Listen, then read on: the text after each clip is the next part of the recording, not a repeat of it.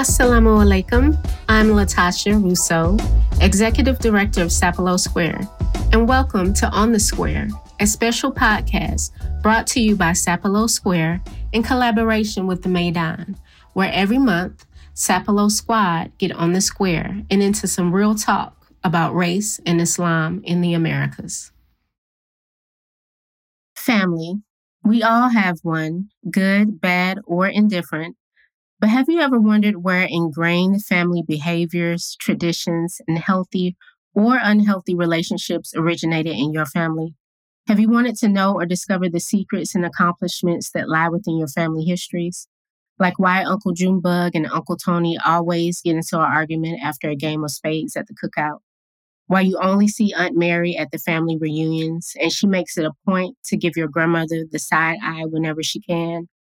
Or how about learning that back in the day, your great-great-great-grandfather was the only Black business owner in the town where he grew up? Well, today I'm speaking with Tiffany Green-Abdullah, author of The Bean Pie, a remembering of our family's faith, fortitude, and forgiveness. And she did just that. Tiffany Green-Abdullah is a visionary leader and speaker in learning innovations, community development, and life coaching. Hailing from Chicago, she was a first-generation college student and has obtained multiple degrees, including a bachelor's in economics and a master's of education in education and technology, both from Vanderbilt University.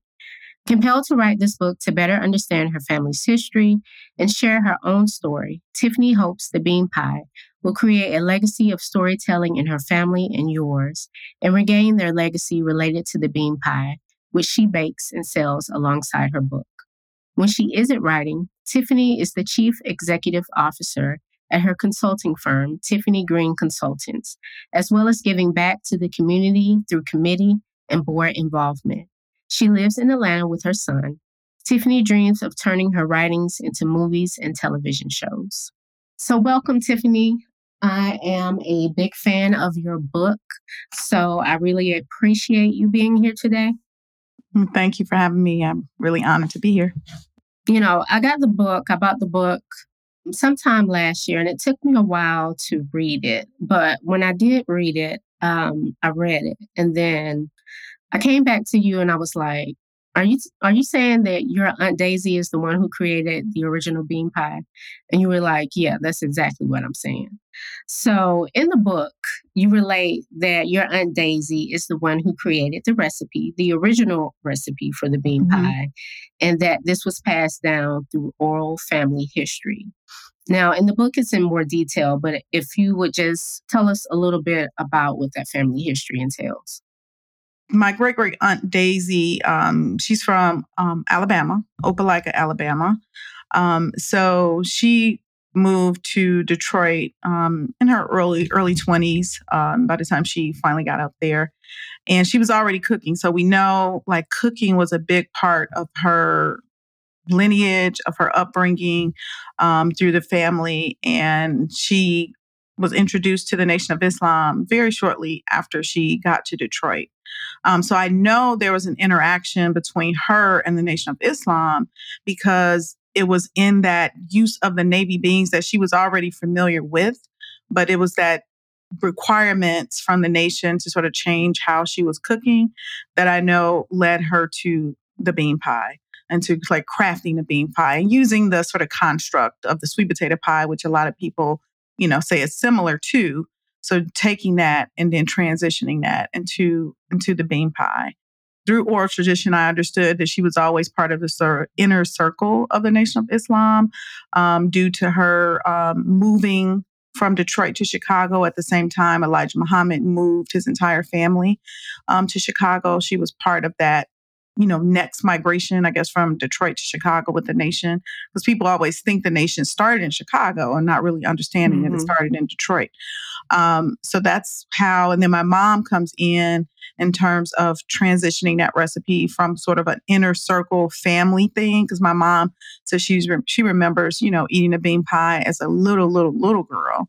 So she was born in 1953.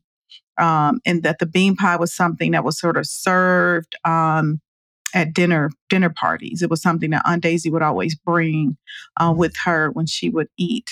When she would go out to dinner, or when she would make dinners, because she would do like iftars for the nation. And when she would attend, dinners at Elijah Muhammad's house, she would always bring bean pies. And then when my mom started working for a Shabazz restaurant, was when she was asked Aunt Daisy for the recipe, and she gave that recipe. My mother gave that recipe to the manager at Shabazz restaurant. And from that point on, we sort of see within a few years the commercialization of the bean pie coming out of Shabazz restaurant. And I did all the research on, following the newspapers, like when was the first ad placed and all of that stuff. The bean pie is actually only a short part of the book. So let's kind of get into the overarching theme of the book, which is the women. Mm-hmm. The women in the book include your Aunt Daisy, Daisy Kennon, your grandmother, Big Shirley, Shirley Green Boyd, your mother, Little Shirley, Shirley Green Wallace, and yourself. Was that your original intention, or did it just start developing as you began to look back at your history? Yeah, it really developed sort of organically. I mean, the original intent was to just write about the bean pie. So as I began to have conversations with my mother, the sort of point of the book and the scope of the book sort of increased, through those conversations with my mom. And mind you, this is really like February, March of 2020. So this is when, the pandemic is kicking off. So it was just a lot of emotions, right? As we started seeing like what was happening out of that and people passing away. And, so the book became very emotional, very palpable for me to like really create a family story and just beyond Aunt Daisy, but really getting into, my grandmother, my mother, due to, things my mother was revealing about her relationship with her mother. I didn't really understand initially. I mean, I did once I got to the end, that this was really a developing relationship with my mother in the writing of the book, and something that, would really come into play later when by the time I published the book, knowing just how important it was to have these conversations with my mother. I didn't know that at the beginning, but being able to tell her story and tell my grandmother's story wound up being very cathartic and healing for my mother. So as you're writing this, and as you're, reading over things and just going through all of the process that it Mm-hmm. takes to gather information, what is a quality or characteristic from each woman that you feel you have that you love about yourself? And did you know that before going on this journey? Um, there were things that I think I thought about my grandmother. There's things that I think I thought about my mother that really changed during the book. And during the things that happened in the lifing as I was writing the book, Mm-hmm. in the context of a pandemic, in the context of my mother becoming ill and having to really become a sort of a caregiver and spending more time with her during that process. And I learned a lot of things about my mother in terms of her career, and really being an innovator. I didn't really know that.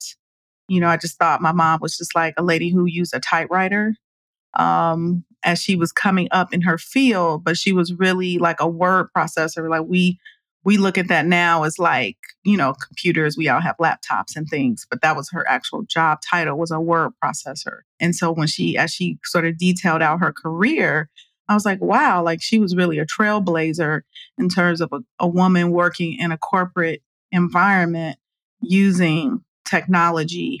She was really, a trailblazer, innovative. So I think I have that in common with her that I learned through writing. My grandmother, I hadn't really thought about her like deeply in a long time. So I started writing this book, and sometimes it was like, what's it called? Like astral projection. Like I had to really like meditate and put myself in her shoes, thinking about her as a teenage girl, thinking about her, having grown up, in the situation she grew up in, losing her mother at a young age, to really understand like who was the woman that I remember as a child who helped to raise me. She was always really funny when she was like in a good mood. And so I think I have that in common with her, just being kind of comedic in a sense, and want to always keep the situation light. But when she wasn't in a good mood, she wasn't in a good mood. And you kind of, and I don't want to give away the book, but you'll learn, some of the issues if the audience reads the book. But then on Daisy, I mean, she was a trailblazer. She was a person who lived life, by her own accord, by her own record. She was very observant, and she would use those observations to really benefit herself in terms of her business. And so I think some ways I have that. I'm similar in that way, that I'm quiet, but trust me, I'm paying attention to everything. I mean, I'm absorbing it and trying to figure out how that's gonna play and how it's gonna benefit me in terms of like what I'm doing and who I'm around and all of those types of things. Something else that stood out for me was from the beginning during Aunt Daisy's upbringing. I noticed a lot of do for self mentality or self reliance within the family when they were in Alabama. So Aunt Daisy was able to learn how to grow and cook her own food, preserve it, sell it. I also remember she learned how to sew. And she probably had other skills that weren't mentioned, but when she left Alabama, she moved to Detroit. She opened up a restaurant, made clothes. So she was using those skills that she had learned in Alabama. She eventually opened, some properties. So what I noticed is that those skills that she learned in Alabama didn't seem to get passed on to the next generation. So towards the end of the book, you mentioned that you had bought your own home. And at that time, you were the only one who owned property. So my question is, we spend a lot of time, whether that's in closed circles or in the public, talking about knowing our history as African American people in the United States. But how important is it for us to know our own family history so that that type of knowledge and those skills don't get lost or die? And really, how did you feel about that? Was that something that you thought about or you picked up on while you were writing the book or reading it afterwards? In terms of like knowing my own history, was something that I always wanted. I always felt like I didn't know enough of my history. And so, part of this was just a search for like, who am I? Who's my great grandmother, my great great grandmother? A lot of these names like Carrie, I didn't know her. I wasn't told about her. And it wasn't someone that even my mother knew. It was a lot of things that were forgotten as we went forward in history. And like you even said, the skills didn't, were not passed down. That's those skills of sewing, those skills of, growing our own food. And, I would attribute that to moving from a sort of rural lifestyle to an urban lifestyle where you didn't really have a lot of, land to grow food, and a lot of those things and the conveniences of modern life sort of took over. But those are things that I'm very interested in terms of like growing food and, having more properties and real estate and things like that.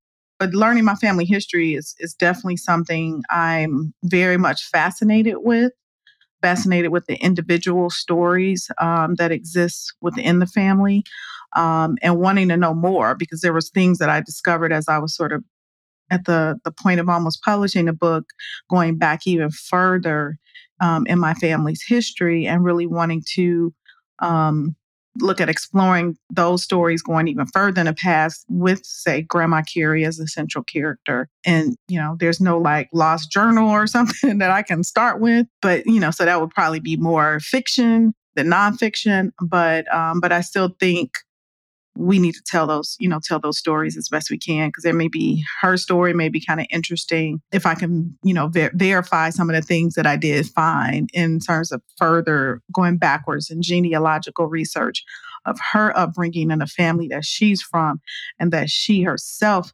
might be biracial. One of the things, well, it's a lot of things I like about the book. Thank you. Another thing that I like is that you touch on a lot of topics within the book itself. And as the story progressed from one generation to the next, you made sure you let the reader know certain things. You may have explained specific terms, or just let the reader know what was going on during those time frames, what was happening in society.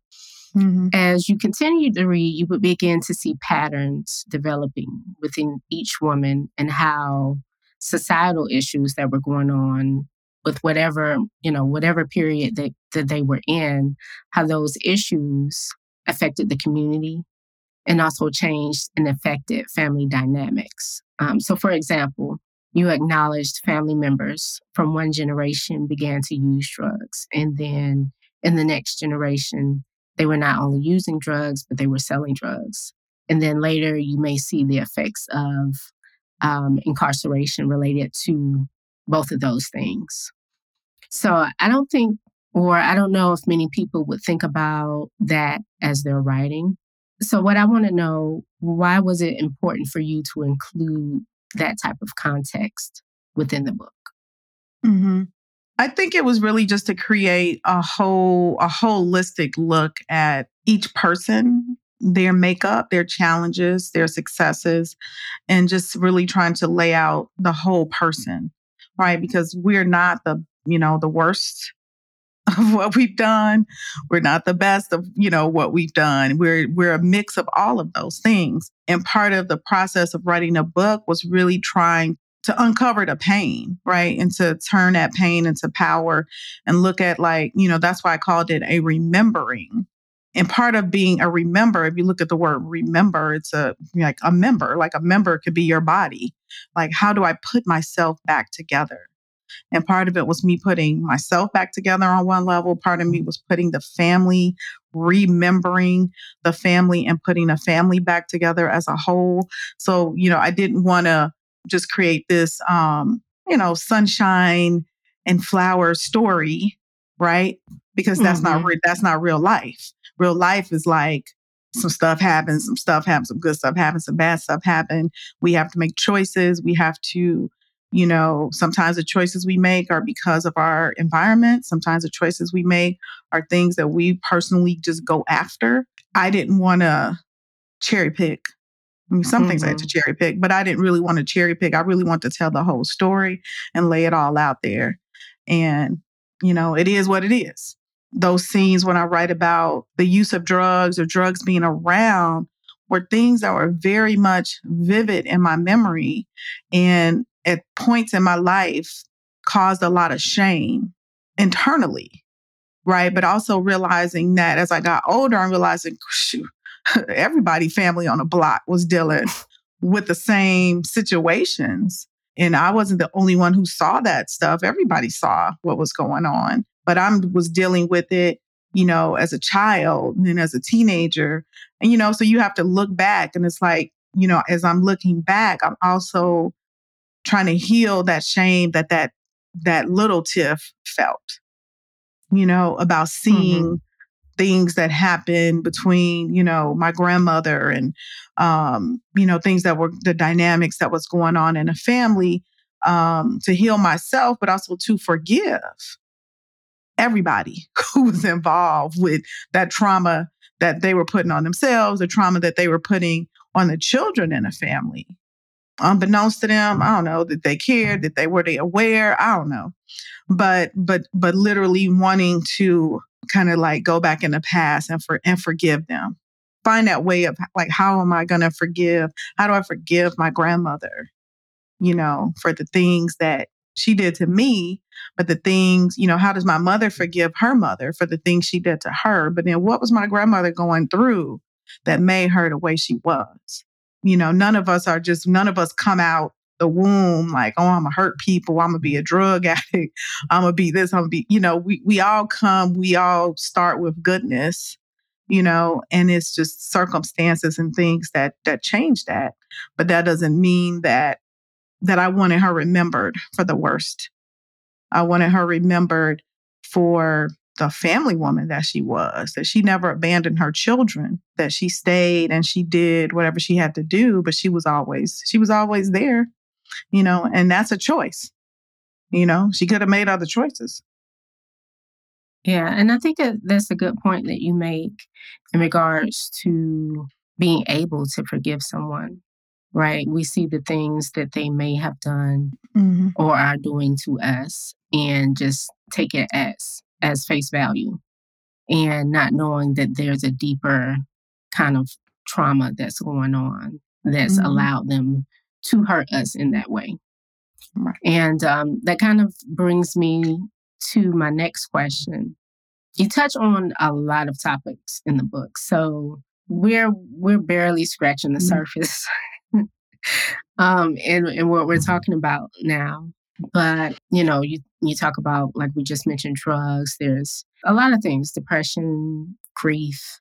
One of the things that I wanted to mention was the trauma, the trauma that a lot of your family members went through.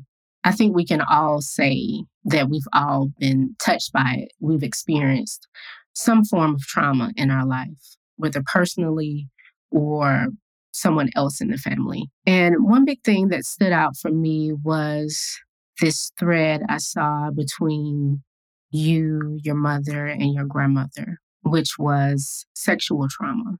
Your grandmother is mentioned that she was in an inappropriate relationship with an older man while she was in high school.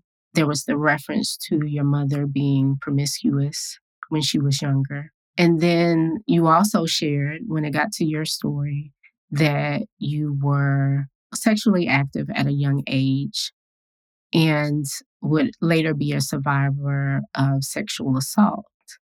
And just for everyone listening, we've talked about this, and there was nothing off the table for Tiffany in this conversation. She wants to open up about things so that it may help someone in the process. So I'm not a therapist, but while I was reading that and just kind of sharing each woman's experience with this trauma, it seemed that it wasn't a coincidence that all of you experienced some type of trauma in that form. So, having had time to reflect on your family and the book since it was written, Mhm. what are your thoughts on that specific topic of connection? Or do you see it as a connection? I do. And I mean, I think you can look at it from a really macro level, right? Of like Black women.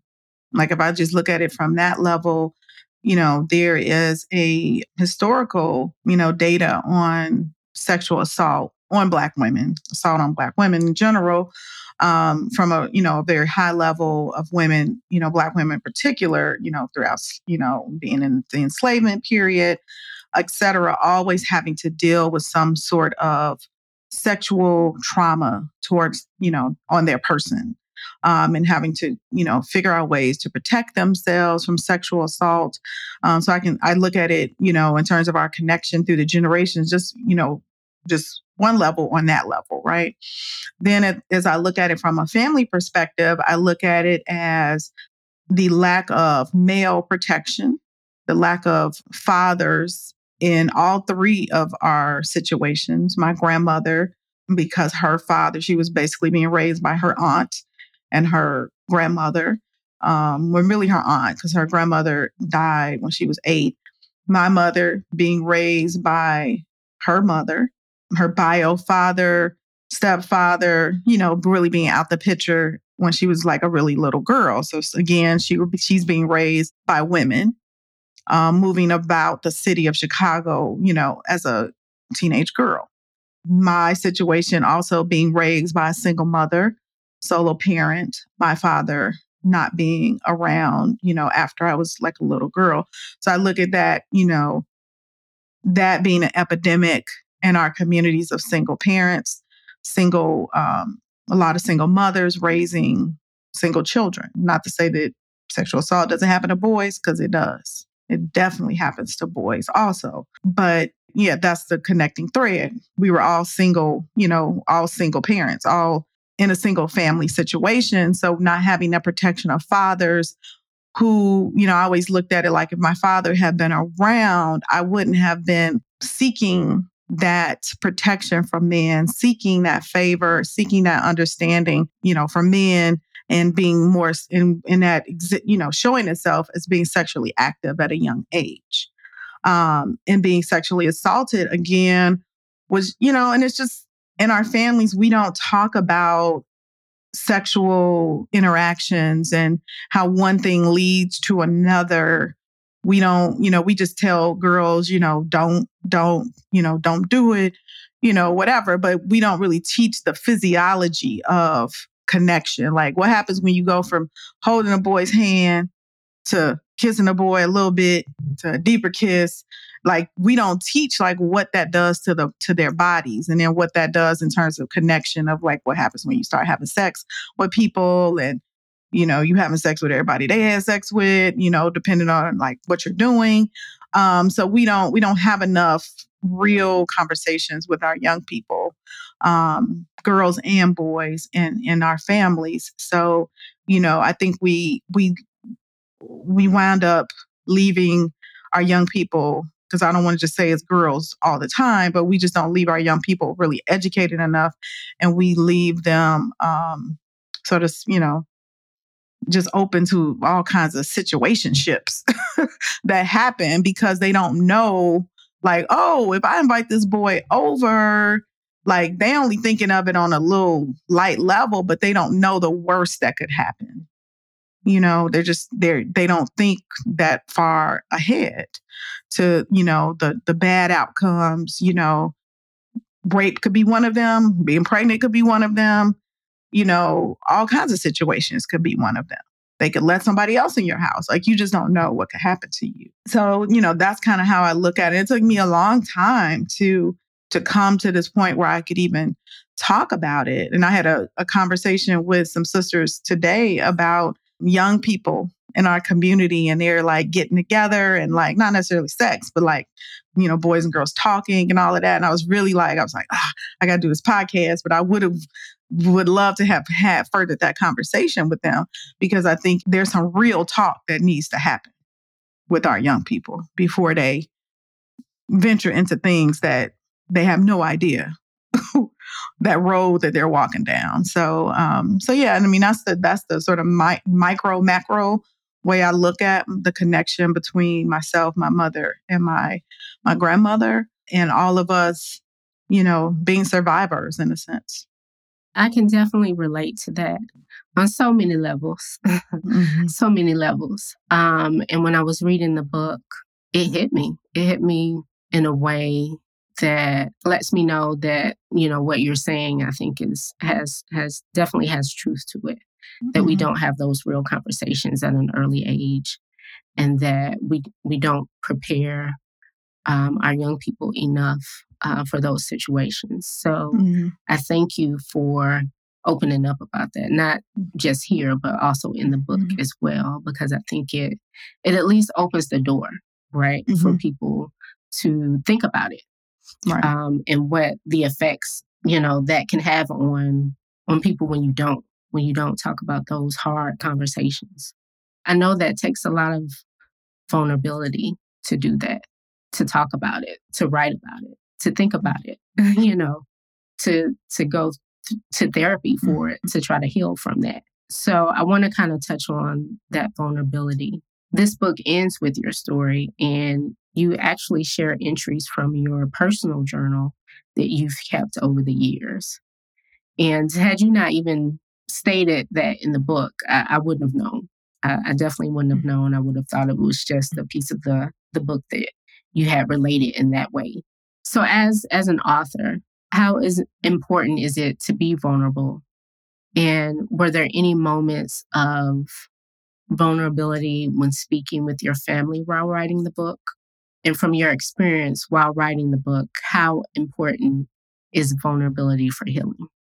for me, it's extremely important to be vulnerable in writing, period, because I think that's how you connect with your reader, because you don't know who's going to pick up your book, who's going to relate to it. And, early when I had beta readers who were reading the early parts of the book, and it was some of their comments that made me open up even more because they connected, with the family stories. And I was like, that's my family. Like I was dealing with this, and they might have been from Ohio, they were from, wherever they were from, and they were different races, come from different cultural backgrounds, but they all related to the family story. Even though it's about an African American family, they still, connected with it. So that let me know I was going in an okay direction.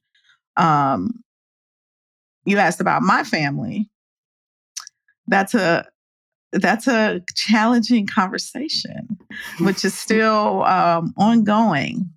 Where I've just recently I had to have a very kind of tough conversation that I really couldn't have had 2 years ago with family that took issue with my storytelling. And I really had to sort of level set with them, like, this is my story. It's my mother's story. And you shouldn't really take it so personally as though, because I'd include everything that you wanted me to include. But, this is about really honoring my mother, my grandmother, and my great great aunt. It's taken me a while to be more confident in my position about being an author and my own liberties that I get to take. That, it may not be approved. Like I didn't need everybody's approval. Like I'm gonna need you sign this waiver and be like, it's okay for me to, publish this book. I think that's what I should have done, but I'm like, you could tell your own story, like that was my point. And that you don't have to be some rich, famous person, the everyday life and struggle of most of us as Black women is a motion picture movie, right? Mm-hmm. For real. To get from A to B, it's like, whoa, she had to do all that? Like, sure did. It took a whole lot. Right. Finagling or figuring out and like how I'm gonna get to work, how I'm gonna take care of these kids. Like all of that is a story, It's like there's no person more creative and resourceful than a single Black mother, period. Period dot, as my best friend would say, period dot. But the family, you talk about vulnerability, it's been very challenging with my own family in this book. Because I think sometimes people are not ready to confront everything, the trauma. But I think if they actually read the book, they would see the whole picture and they would understand. And they would even understand me better, because I'm just at a place where I'm 48 and I'm at a place now where, I'm just kind of like, you can give me, you cannot, you can leave it, whatever, and I'm choosing at this point in my life to create family, my friends are my family. I'm choosing more who I want to be around, who I want to create community with. Whereas in the past, I was more like, this is my family and, I gotta be and I gotta deal. And like, no, I don't. I really don't. And I'm not.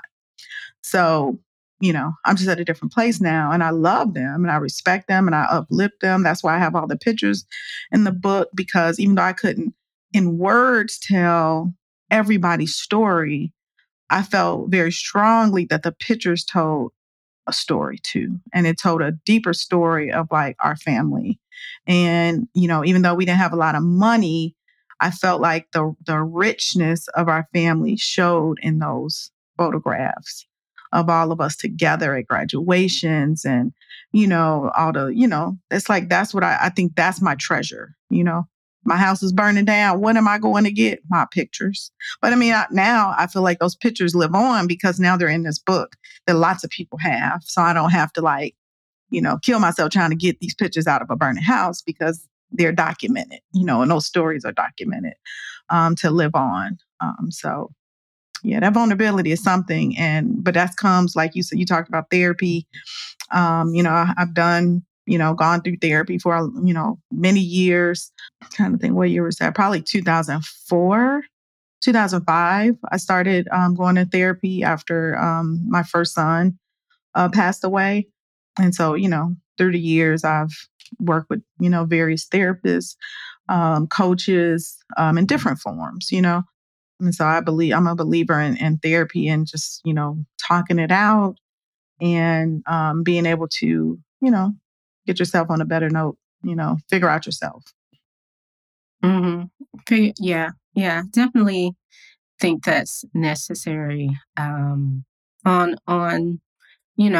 traumas, on just moving forward, moving past things, and really understanding who you are as a Mm-hmm. person, right? Um, and so I do think your pictures added to that that sense of family that you mentioned. And if you're at a place where you can see that within the book, you will. And some people just it just may take them longer to get there. They may never Mm-hmm. get there. But I saw it when I looked in the book, as far as just the sense of family that was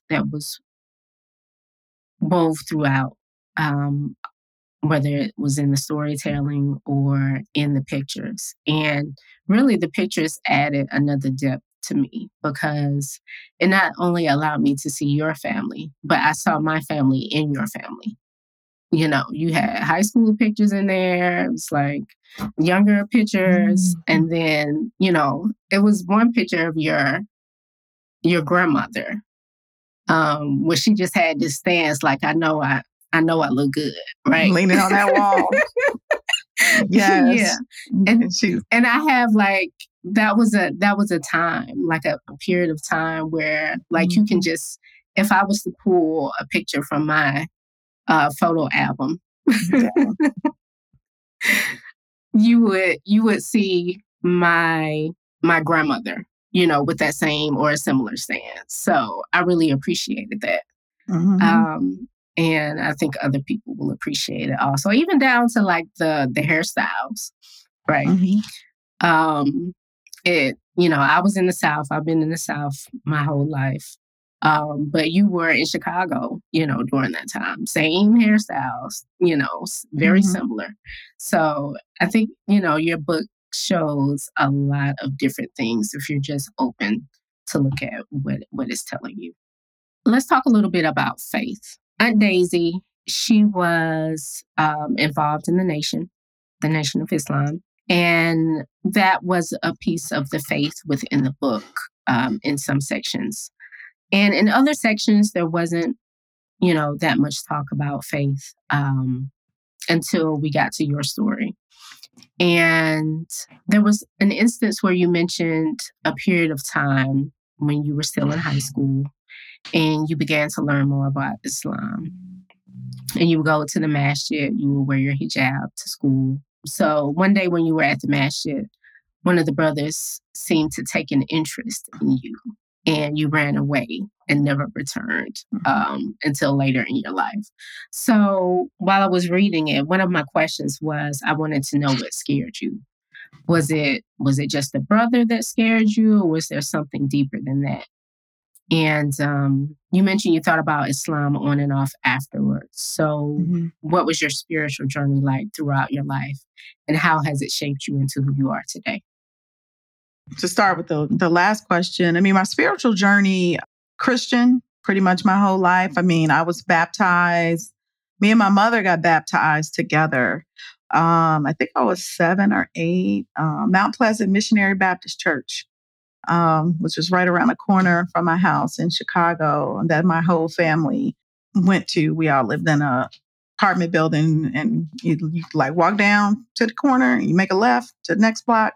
That was the church. So, I always grew up like from there, singing in choirs, just because arts and performance was always a big part of my upbringing in the community. And so, I think I was a sophomore in in high school when I started to start going to Mos Mariam in Chicago, which is right down the street in Stony Island from my house. And I would always sometimes I would go to Savior's Days just, because that was just something you did in Chicago. You're like, oh, Savior's Day coming up. You just go, whether you were Muslim or not. This Farrakhan was just like a part of our community, like our upbringing. You heard him on the radio, like Farrakhan was just around.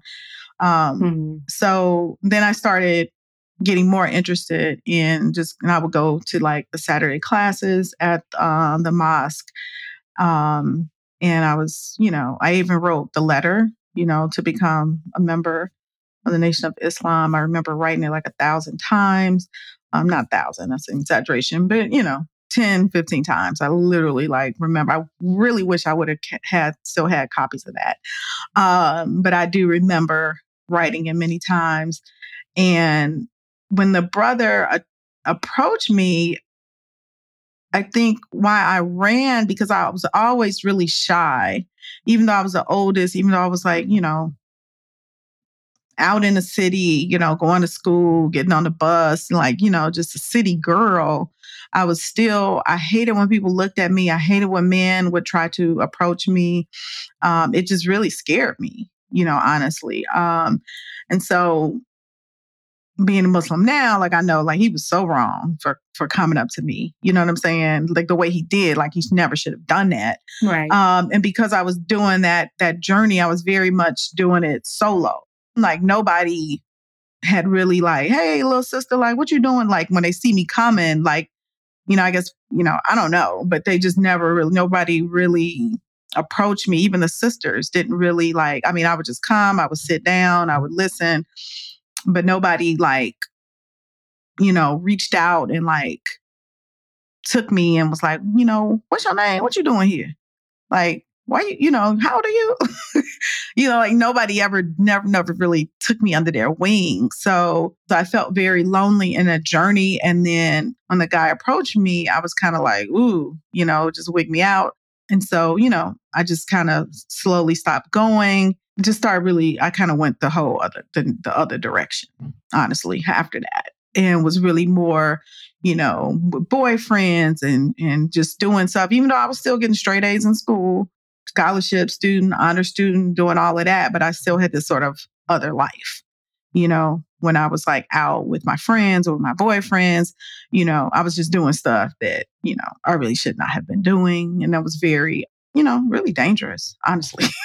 Right. And I'm very grateful that I got out of Chicago. I won't say unscathed, because the sexual assault happened right before I left for college. But, I got out with my life. And to me, that was enough at that time period. But yeah, my upbringing, very much Christian, gospel, I went to Catholic grammar school, elementary school. So, but it was African-American Catholic school in the community. So we still had, that flavor. Even though it was Catholic, it was still, it still had that,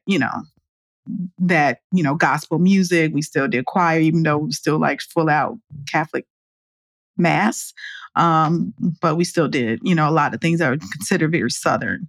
And so how has, I guess, your faith journey helped shape you into the Tiffany we see today?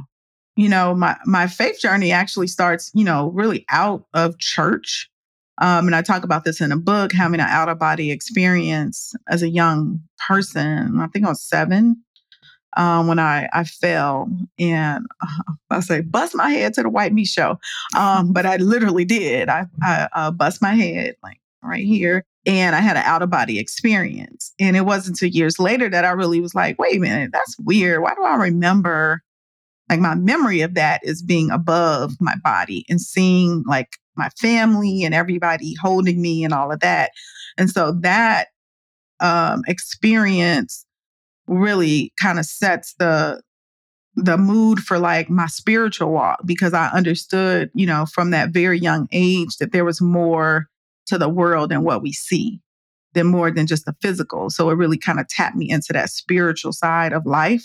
And that always kind of went forward in my life, even in my my spiritual journey in terms of like faith and church and, things like that in an organized fashion. As I went through things, um, when I lost my first son, Oliver, he was stillborn. We took pictures after I birthed him. And so, we had some time with the baby right after I delivered him. And this is 2004. So we were just, like that was like the beginning when people were like using digital. Back, before then, it was like, you had your little pictures, you take them to Walgreens or whatever, you get them developed. But this is like the beginning of like digital photography. Like you're literally, whatever you're photographing is like what's there. And in those pictures, there was like this like white orb around him, around the baby in these pictures. And so that was just another example of like, there's more, right? That this baby spirit is clearly seen in the pictures. And that within that 30, 45 minutes after he was birthed, that his spirit was still there. Because you could it was like a haze, like where as I'm holding him, between him and me and his father and him, like you could see it in the pictures. And so just another example of my life of like, okay, God, it's more, it's more than what we can see. And so the spirit world is real, and then moving into, questioning things even after that, having all these questions of like, why did God, take my baby? And, and now I'm left without, nothing. And then dealing with depression after that and all of those things. And just being able to be quiet and, work with therapists and find positivity, even in the dark places. And all of that, leads me up to, moving to Atlanta, searching and deciding to, become Muslim. And it's been, that was 2009. So it's been 15 years next month. So, it's been an incredible life, a life of, peace. And like, I still feel like I don't know anything. Like I know a little bit, but it's like Islam is like, I learned a lot even from my son who's 13 now. And I'm like, he's like, it's Arabic and all these things. He's like, oh, mom, it's easy. And I'm like, no, it's not. It's not easy. Like I'm just excited for the few surahs that I know, and just trying to continually work at it, but it's it's been a peace and an ease to being a Muslim that, most people don't understand. They think like, Right. oh, it's complicated. Oh, you oppressed. And I'm like, you need to meet some of these Muslim women. You don't know what you're talking about.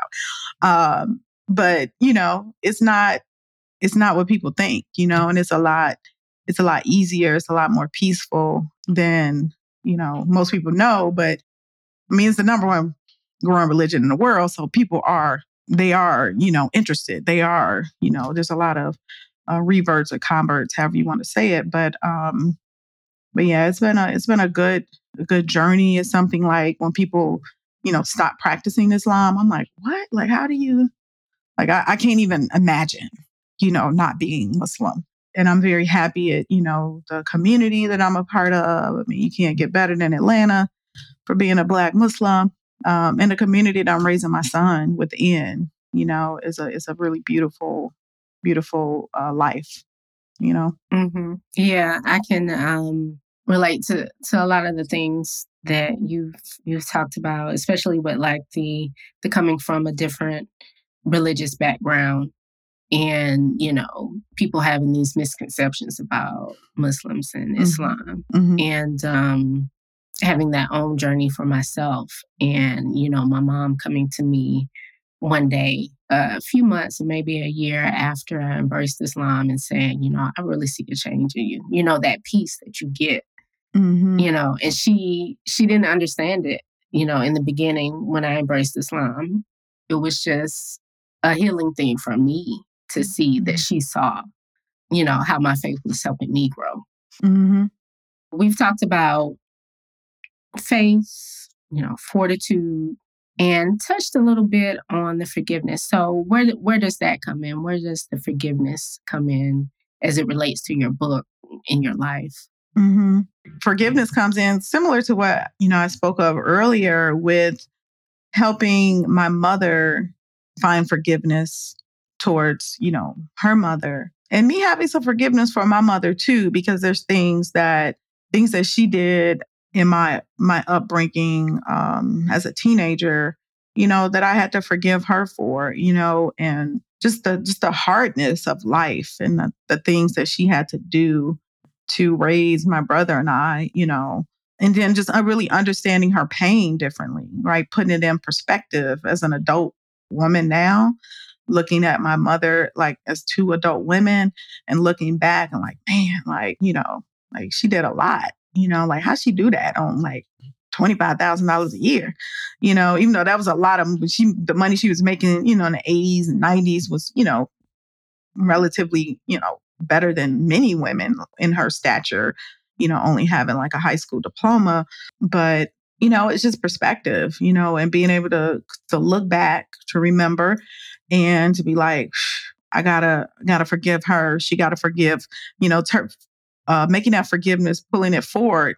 But then also like, like, man, I hope my kids forgive me for yelling, screaming, for whatever, and be able to look at my story in perspective to the challenges that I was going through and the things I had to overcome. But also, sort of foreshadowing um, that we gonna still need those things, that faith, and forgiveness. I have to really that faith, fortitude, and forgiveness. I really have to, say, okay, Allah, like I still need those things. I still got to use those as tenets going into the future because life kept going when I said the end, life kept lifing. And those are tenets that I really have had to lean on and remember, going forward to the now, to the today, to the tomorrow. Um, and being able to laugh, laughter could have been another, adding, that to the book, but just like life is real, and I have to just keep pushing forward and knowing that this is not the end of the story, that, this book wasn't the end of my story. It was really in some ways the beginning of a new period of my life that, alhamdulillah, I was just like really documenting. And even though things are different today, I really had to learn to look at this phase of life that I wrote about as really sacred because I had no idea what was coming, but Allah did. Allah said, I want you to tell your mother's story because her time is about to end on this world, Doing that work with her was very healing and cathartic for me as she transitioned into an ancestor, having documented her story and having cared for her through nursing homes and, her illness in 2020, 2021, really 2021, having that time with her and, being able to just look back and be like, man, like, I had no idea what was coming, but again, Allah is the best of planners. And he said, write this book. And I wrote this book. And so I'm glad I was obedient and had the fortitude to complete it and made sure that my mother saw it complete, and it was nothing better like for me than to hear my mother say, you did a good job. Like, that's it. Like, I don't care if nobody bought a book. I mean, I do. I want you to all buy the book, read the book, all of that. But I mean, in my heart of hearts, like what does it mean? Like that's the best part was when my mother said, you really did a good job, and when she could open up and tell me her story and her pain and, and we could really have a real heart to heart about what I wrote about her mother. And I'm like, do you think anything's wrong? And here, should I change anything? Is anything, that you're not comfortable with? And she was like, no, because my mom was a voracious reader. Like, my mom could she just had books everywhere. So, and it wasn't just type of stuff I read, like none of this stuff. She would read none of that stuff. That's all history. And she was like, love story and romance. And, she read that kind of stuff. And, she got into the Terry McMillans and, as those kind of authors came about and Toni Morrison and things like that. But, so, I knew she was going to read it because she was a reader, and, but yeah, so that to me, that was like the best part. Not that you asked that question, but the best part for me was just my mom being proud and knowing that she saw the cover, because the cover was like a really big project, that started with like very arts and crafty, and then, had to, kind of work with the cover designers to get it because they was not getting it at first. I was like, that is an apple pie. No, that's not what I want. Let me send you a picture of a bean pie. I want that on the cover. Like, and just even the name of the book, keeping it the bean pie. It was a friend of mine who was like, no, you need to name it the bean pie, period. And I was like, okay. Because I waffled, like, should I name it the bean? It was like, I had a lot of insecurities, about telling the story. It's like, are people going to question me? Are people going to be like, you don't know what you're talking about? Because, I get those pioneered, who come up to me when I'm vending, like, where you from, sister? Where your auntie from? Oh, she from Detroit, huh? Okay. They give me those questions and be like, let me see what she gonna say. She know what she's talking about, So it's like, so I was very much, looked at, this book from a scholarship point of view. Like, that's why I wanted to make sure it was very thorough and how I was telling the story and, setting the scenes, with each person. And then I had some really incredible editors who just worked with me through the process of like, how to order the book, because I think originally like it was more me first and I went from like present to the past. And then, so then I flipped it from the past to the present, so that all that took work, going from a manuscript to a full out book. And then the journal part of my part was added towards the end, because I sent my editor a little bit. I was like, because it was like kind of the end of my mother's story. And I was like, and I talked about myself as a little kid in her story, but then I'm like, how do I like, continue the story? And then my editor was like, well, write a little bit about yourself. I'm like, I show her a stack of journals. I was like, you see this? Like, I got my whole life pretty much documented. Like, I would have never been able to remember the type of details that's in there had I not been journaling, So I'm a big believer in journals. Yeah, that's why I thought that had you not stated they were journals, I would have thought, because they are very detailed, as if you were, writing it, you were coming up with it or thinking about it as you were writing the book. So, and it was edited down, because I didn't like, it wasn't like some days were like, compressed, like the stories, may cover multiple days of me writing in my real journal, but then I would like, try to streamline it as much as I could. So then that's what sort of made the book go a little longer, because they really wanted the book to be like 50,000 words. And then that pushed it into 75,000 words. And it became a bigger, a thicker book, which I think why so many people got it sitting on their shelf, because they're like, oh, that's a long book. But I like thick books. The bigger it is, the more I want it. So good. Yeah. And most people who've read it have said when they finally picked it up, they didn't put it down until they were done. And it was like overnight. I get texts, Facebook Messenger, like, Tiffany, I finally read your book. Oh my God. Like, girl, I had no idea. I'm like, please write a review on Amazon. Thank you. Tell your friends to pick up the book and read it. But, alhamdulillah. Well, it's good to know that you experienced this with your mother before she passed. That you all were able to share it, and that she was able to heal on some things as well, not just yourself.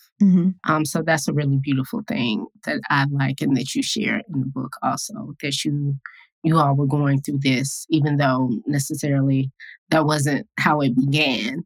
But towards the end, like it was beautiful to read that part. Mm-hmm. And then you also have a video with her on your website, right? Yes. Yeah, on the beanpie.com. Yep.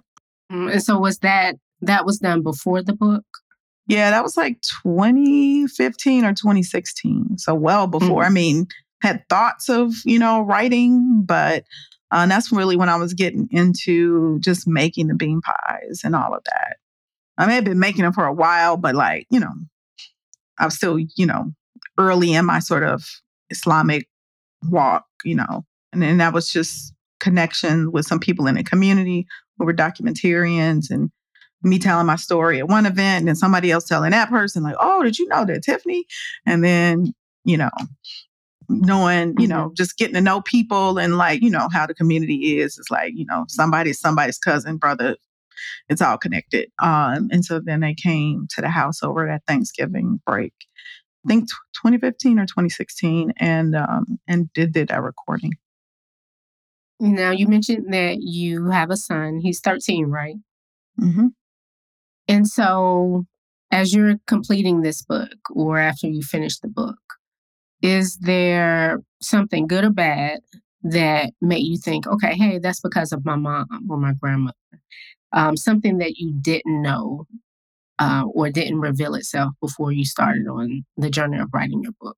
Something that made you say, like in your relationship with your son, I get this from my mom. I'm, this generational thing, like you pass on, like I'm doing this because my mom or my grandmother did it with me. I would say just, my love for cooking, I think is something that I get from my mother, but I see now is very generational because my grandmother really could, she could throw down.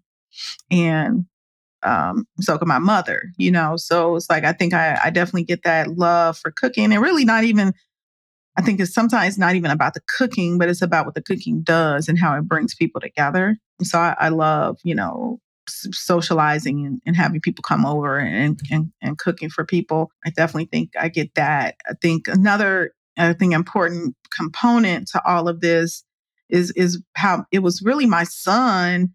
He used to ask me questions all the time. Because when I first started the book, he was like 9. So he was 9 and he would always say, Mama, like, what did you do as a kid? Like, what kind of cartoons did you watch? And what was your favorite foods? And just all these questions, that I imagine a 9-year-old, because they talk a lot, asking their parents or their mother. And in his asking me those questions, I was like, I don't even know those answers for my mother. And at the time I was like 40, 44. The year's going fast. That's how I started asking my mother all these questions. Like, was the same questions that her grandson was asking me. And I started asking her, realizing like I really don't know my mother. Um, and she was a little irritated when I first started asking her all these questions. Because at the same time, I'm writing a book and I'm not necessarily, I'm just really asking her only about Aunt Daisy originally. Like, tell me about Aunt Daisy. Things she had told me in the past, but now I really want you to tell me. Like, I want you to, knock the cobwebs off the back files, them deep, deep, deep, dark files in your brain and, tell me everything again, because now I'm writing it down. Now I'm documenting, I'm having this idea for this book. And that's kind of led me to asking her questions about herself. And that's what kind of opened up the conversations about my grandmother and their relationship and really seeing and feeling the pain that my mother, was still in her 60s, still harboring, that was still really holding her back in a sense. And, helping her gain some understanding of that pain and how she could transform it into healing for herself. And it was a little bit of tussling sometimes with my mother about that, but I was okay with that, And then my mom got sick, so I had to like go to Nashville a lot, and I spent a lot of time with her in a very vulnerable situation.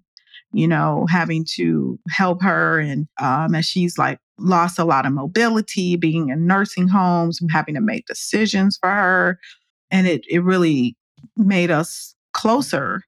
It made also my brother and I closer in having to, support my mother in that and a lot of decisions that had to be made for her at that time. And also having to have some hard conversations with my mother, like, look, these people caring for you. I'm gonna need you to not be mean. and, really work on your people skills. Cause I know you upset that you can't do this stuff for yourself now. But, so it was like a lot of sort of reverse, roles, right? Of mother and child. The vulnerability that comes with that from her perspective, but also the sensitivity that I had to gain from my perspective of like, this your mother and you're going to be in this situation in whatever time period Allah has set where you're going to decline at some point. And it may be this now 13-year-old picking you up, turning you, whatever the situation, that Allah sets out. So having a level of sensitivity also for what it means to get older and health and what health means and having health issues, off and on the last few years and really trying to, deal with that myself and like, man, these years go because in, 20 years from now, I'll be the same age my mother was, and like that 20 years, it seems like a blip now, 48. I'm like, oh, in 20 years, I'll be 68. And, I'm adding up how old my son's going to be, so it's like you feel that mortality and it's in the time just seems so it goes so fast, and I feel, and it seems like it goes faster and faster the older you get, so. Mm-hmm. So are there still questions that are lingering for you? Some that you were not able to answer while writing the book? Related to my mother, no. I feel like I got some questions answered. There's relationships that still are kind of like open doors, related to like my biological grandfather's side of the family. I've had some conversations with my cousin, his grandson. I've seen a picture of him that I didn't have when I published a book.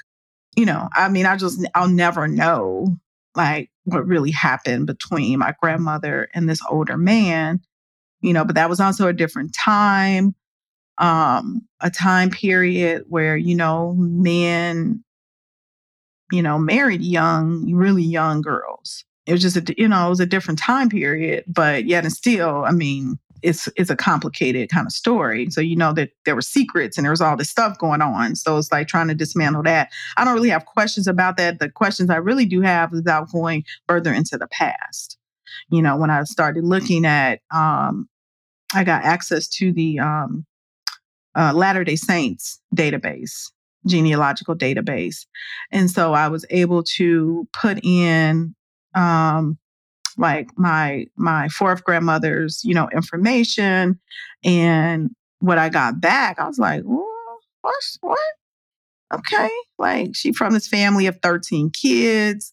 And then when I took that information and I put that back in Ancestry, I started getting more information. I started getting pictures and letters of, who is supposed to be her mother that clearly, literally got a letter that was on Ancestry that this woman who was my fifth grandmother wrote. And I'm like, and she's in Montgomery, Alabama.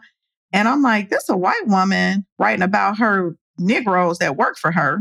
And I'm like, huh? Like, but you see, you see all the kids, you see her and like it's 13 kids. And then like her father has Esquire behind his name. And I'm like, what? So what no Black lawyers, I don't think, in that time period. And it's a clear, there's a picture of this woman. And I'm like, and I'm looking at my grandmother, I'm like, okay, maybe like what's going on? I'm like, what's going on here? Because you part of this whole family. Obviously, there's your mother. It says your mother, your father. But you, when I look at her, I'm like, okay. yeah, you kind of do look biracial. But I know my African ancestry. I did the 23andMe. I had my mother do ancestry. So I know we like 77% West African and we like 20 something percent European. So, how do you, negotiate all of that? And like these stories, I'm like, so, okay, so we got Opelika, Alabama. Now we in Montgomery, which is like just an hour, hour or two away from Opelika. And we're sort of like in this, plantation, they were all kind of sharecropping. But I mean, so it's like I got these stories, I'm like, that's like, I'm really curious about Grandma Carrie. Like, was she like an outside kid inside? You know what I'm saying? Right. Was mama fifth grandmother with somebody on the plantation and she has this baby girl that I don't know, like how do you hide a outside inside kid? And you the woman. Usually that's me who bring the outside kids in. And it just occurred to me, even as I was saying that, the father could be the father and it could have been a different mother. Right. You know what I'm saying? And then, and she's listed as the children because those are all his children. But they may not have been the mother's child, but it could have been the father's child with somebody else on a plantation. And that's probably like more plausible than the other way, because I don't think a man would have accepted his wife having a baby with a Black man versus the wives always having to accept the outside children that their husbands had with enslaved women. Mm-hmm. Like that was so more. So is that something you're looking, like you're currently? I mean, it's a curiosity. It's a curiosity. I mean, you said what questions I have? That's definitely a question. Is going further into the past, going back and really trying to find out more information. I keep blowing up Skip from finding our histories because he's doing like a news type of show with like regular people. And I'm like, look, I done already done a lot of work. Like, help me go back. You know what I'm saying? Like, I just like, I need him to like really holler at me. I be in his DMs. Like, I need you to like really, I need your help. Like, I need you to help me do this. But that's definitely a question I'm very curious about. I want to keep going back. Because I know, like I've done my African ancestry. So I know, the tribes that my matrilineal DNA is from. So it's like, there's a gap there. How can I fill that gap in? And, and I really want to, go to those places, Senegal, Guinea-Bissau, and Sierra Leone. And I want to discover more about that African side. And that's that part that you like in the book when I talk about, it's kind of a little bit after that, when I talk about Grandma Carrie talking about Mandinka and all of that, being able to connect the stories and going back into the past. It's going to be crazy, right? To go to those tribes and then see what's still like, what's the similarities, right? And I talk about that in the food portions when I talk about the types of food in Africa and what we eat here in America, the cornbread and the greens and like those are not just American things. Those are things that we brought from Africa.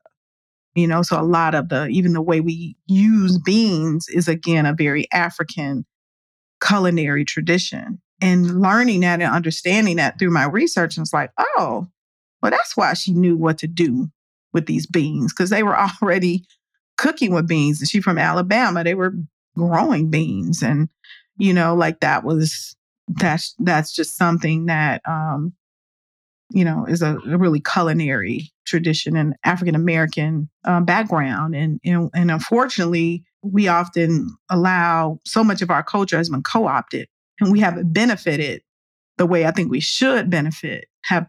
We need to benefit from our culinary traditions, not necessarily just from a monetary perspective, but just from a cultural understanding and cultural proliferation of our history and our cultures, and how much of the way people eat nationally.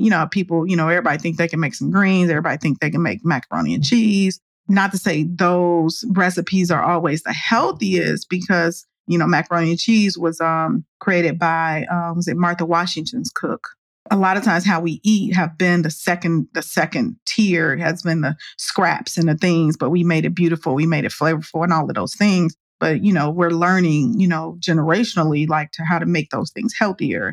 For me, I know personally, trying to keep the essence of that soul food, but also how not to like give myself diabetes from like, the pork, the salt, the fat, unless it's good fat. So those types of things. So being able to balance those things. To me, this is not just a book, but as you stated before, it's a record. It's a living document for your family going forward that will, inshallah, forever be in your family history. So it has inspired me. I will tell you that now. It was something that I had been thinking about for a while, but just hadn't been motivated enough to do. I suppose that's the best way to say it. So, what advice would you give to others who are also inspired by your book to do something similar, to create a living family history, to learn more about their history going forward? The first thing I would recommend is sit with your elders immediately, like immediately. Record them. Now it's easy. I mean, we got phones, we got devices, we got stuff that'll transcribe what you're saying, make captions and all that stuff to make it a lot easier. Have multiple conversations with all the elders that you can in your family and have them more than one time because many of the questions that I asked my mother in the beginning, it took a year and a half to get the answers to those questions. And the more and more I dug, the more and more literally like the synapses in her brain would release the information because some of it was really, really buried. And she would just sometimes call and be like, oh my God, I remember. Like, oh. And it would just, we could be talking about something else. And then she'd just go off into this story about something that I may have asked her months ago, in some way. So it's not like a one-off conversation. It's just record them. Just, not just the elders, but the aunties, the cousins, the whoever, like talk to everybody because everybody has little pieces of the story from their perspective. And I tried to kind of write the chapters like that. Like, I was a narrator, like a fly on the wall, and, until I was born. And then I could sort of insert myself into the story. But definitely first, have those conversations with as many people as you can. You don't write a book from beginning to end. You start by writing stories, right? The things like for you, I would say the things that like trouble you the most, the things that keep coming up in your memory, begin to, just meditate, right? And begin to write those stories down. The parts that you remember, the things that are hard for you to say out loud, just start to journal those out, into little short stories. And don't worry about the orders and the chronological stuff. Like, don't worry about that stuff. Just get the stories down because you'll be able to, if you can work with an editor, that'd be great to, begin somebody who's outside of you who can help you string it together. And then you fill in, stuff. And that's kind of like what I did. Cause I had about 4 different editors throughout the whole process. Cause I kept like delaying the book, delayed, pushed it back. My mother got sick, pushed it back, so they worked with me, and they were fantastic. So that's, what I would say, you never start like page 1, my book, like that's not how books are written. It's not. And in the course that I was in, the publishing company, it was New Degree Press. Now they got a new name. But they always said that they taught us to write our first book as though it was our second book. And so, just the formatting and how you do things and character development and all of that was just like, it was like a process. So that's the advice I would give is like, don't delay it. Definitely don't delay having conversations with elders. and even young people. I mean, because we don't know how much time we have. Just try to start having conversations and getting a good list of questions that you want answered, and just ask them over and over again, and be kind of pesty about it. Like, that's okay. Because it will, first for older people, and it really, I mean, for me too, it takes a while for you to sometimes you'll have a question, you'll dream about it, and then you'll be like, oh, I remember now, what happened. And things you repress, especially stuff that's painful, you will repress the memories, unless you were journaling real time when those things were happening. And then I did have that, because some of the stuff that I wrote, I was like, some journals I hadn't read in 20 years, that I had to go back through page by page. They were just in a box, and I had to crack them open. And it's oof, it was hard sometimes to write, some of those. And so what about the research part of, finding out, from people who have passed, that you don't even know about, right? Right. The going through the Latter-day Saints. I'm not sure if anyone would even think of going through those records. Mm-hmm. My experience with Ancestry was up and down. It was not a linear process by any means. It was times that I would, I may start on a Friday night, and it could be Sunday morning, and I'm still sitting at my computer trying to figure out, I'm looking at all these records, and I'm like, you got a hint.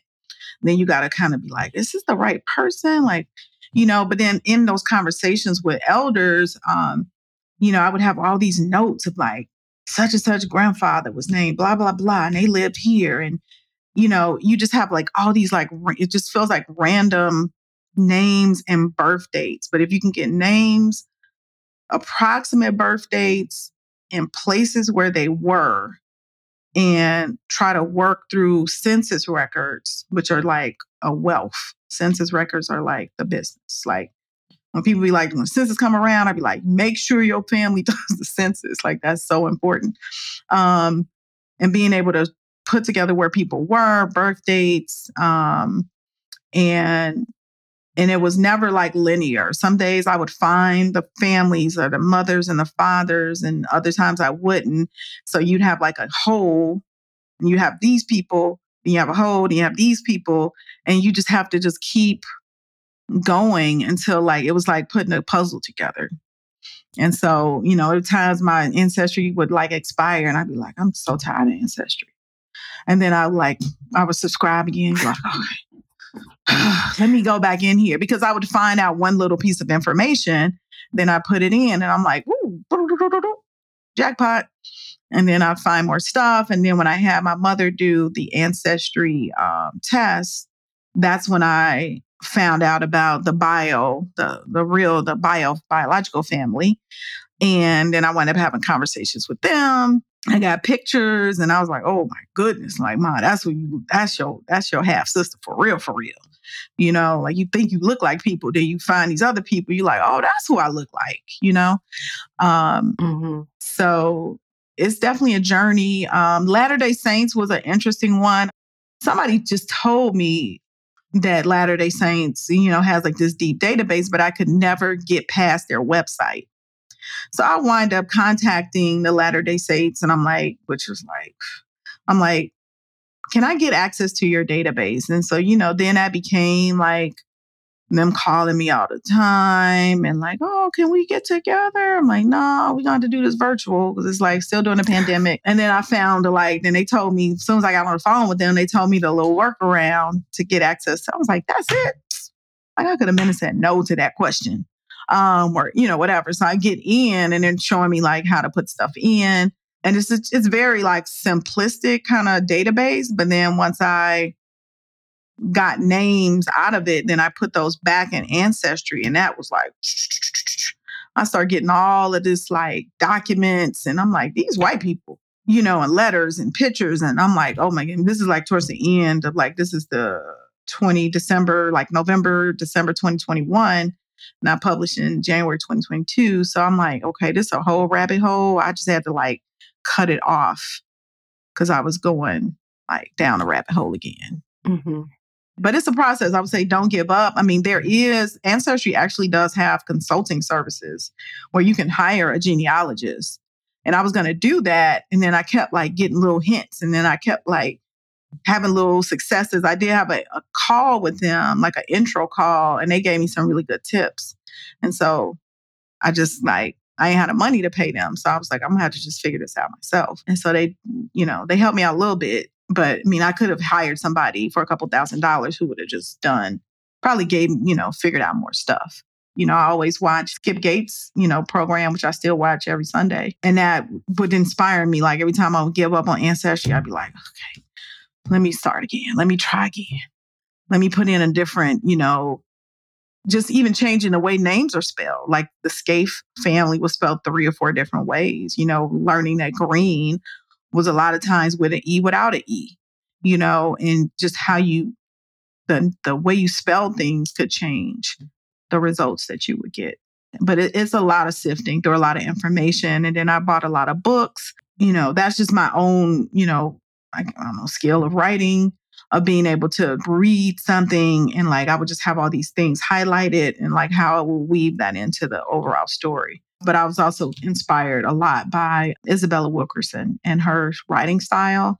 She wrote Caste. She wrote Warmth of Other Suns, which is an incredible African-American migration story. My editors actually recommended her and recommended a bunch of other books that I was reading as I was writing. And the way that they use certain syntax and all of that stuff, like that was stuff that my editors helped me with. I listened to a lot of audiobooks and stuff like that, because Warmth of Other Suns is a super thick, like 750 page, 14, 15 hour audiobook. But just so beautiful, and now like, Caste, the movie Origin is out now. Ava DuVernay directed, which is about Isabella Wilkerson's writing of Caste, which I ran out and saw like even before it came out. Like I saw it like 2 days before it came out in regular release, because I just love her writing style. It's very like takes a long time for her to write those books, but I just I love what her context and how she uses history and tells these really compelling stories. So read while you're writing. That's my tip. Make a lot of read while you're writing, because it can give you a lot of examples of like how to pull things together. So where can people purchase your book and support like any future offerings that you have, and even you sell bee pies as well. So where can people go to get that? The book is available through Amazon, Barnes & Noble, Target. You can just, buy the book there. If you're in the Atlanta area, hit me up on thebeanpie.com, hit me up on Instagram, Miss Tiffany Green or the Bean Pie Book, because I always have books with me. And I like to, sell them personally to people, because then I can sign them. If anybody wants bean pies, you can order them at thebeanpie.com. I make them to order. I don't really ship, because I'm still making them from home, and I don't vend as much because it's just a lot of work. But if people, I get orders for bean pies all the time, and it takes me a couple days, maybe 2 days at the most to make them fresh and connect with the people and get them to them. So yeah, and so thebeanpie.com, Miss Tiffany Green on Instagram, the Bean Pie Book on Instagram is the best ways to get in touch with me. Tiffany, I really, really appreciate you being a guest today and really opening up about many of the themes and topics within the book so that people could really hear it from you. And although there's a wealth of information in there related to each woman listed in the book, it's always great to hear it from the author. So I want to thank you for being here today. Thank you so much. I'm glad to have this conversation and, honored to be on Sapelo Square. Thank you. And thank you all for tuning in to this episode of On the Square, Real Talk on Race and Islam in the Americas, a special podcast series brought to you by Sapelo Square and The Maiden. Thanks to our guest, Tiffany Green-Abdullah. You can find information about what we discussed, including links and more, by visiting sapelosquare.com/on-the-square or themaidan.com/podcast. Our theme music is provided by Fanatic on Beats. Assalamu alaikum. Walaikum salam.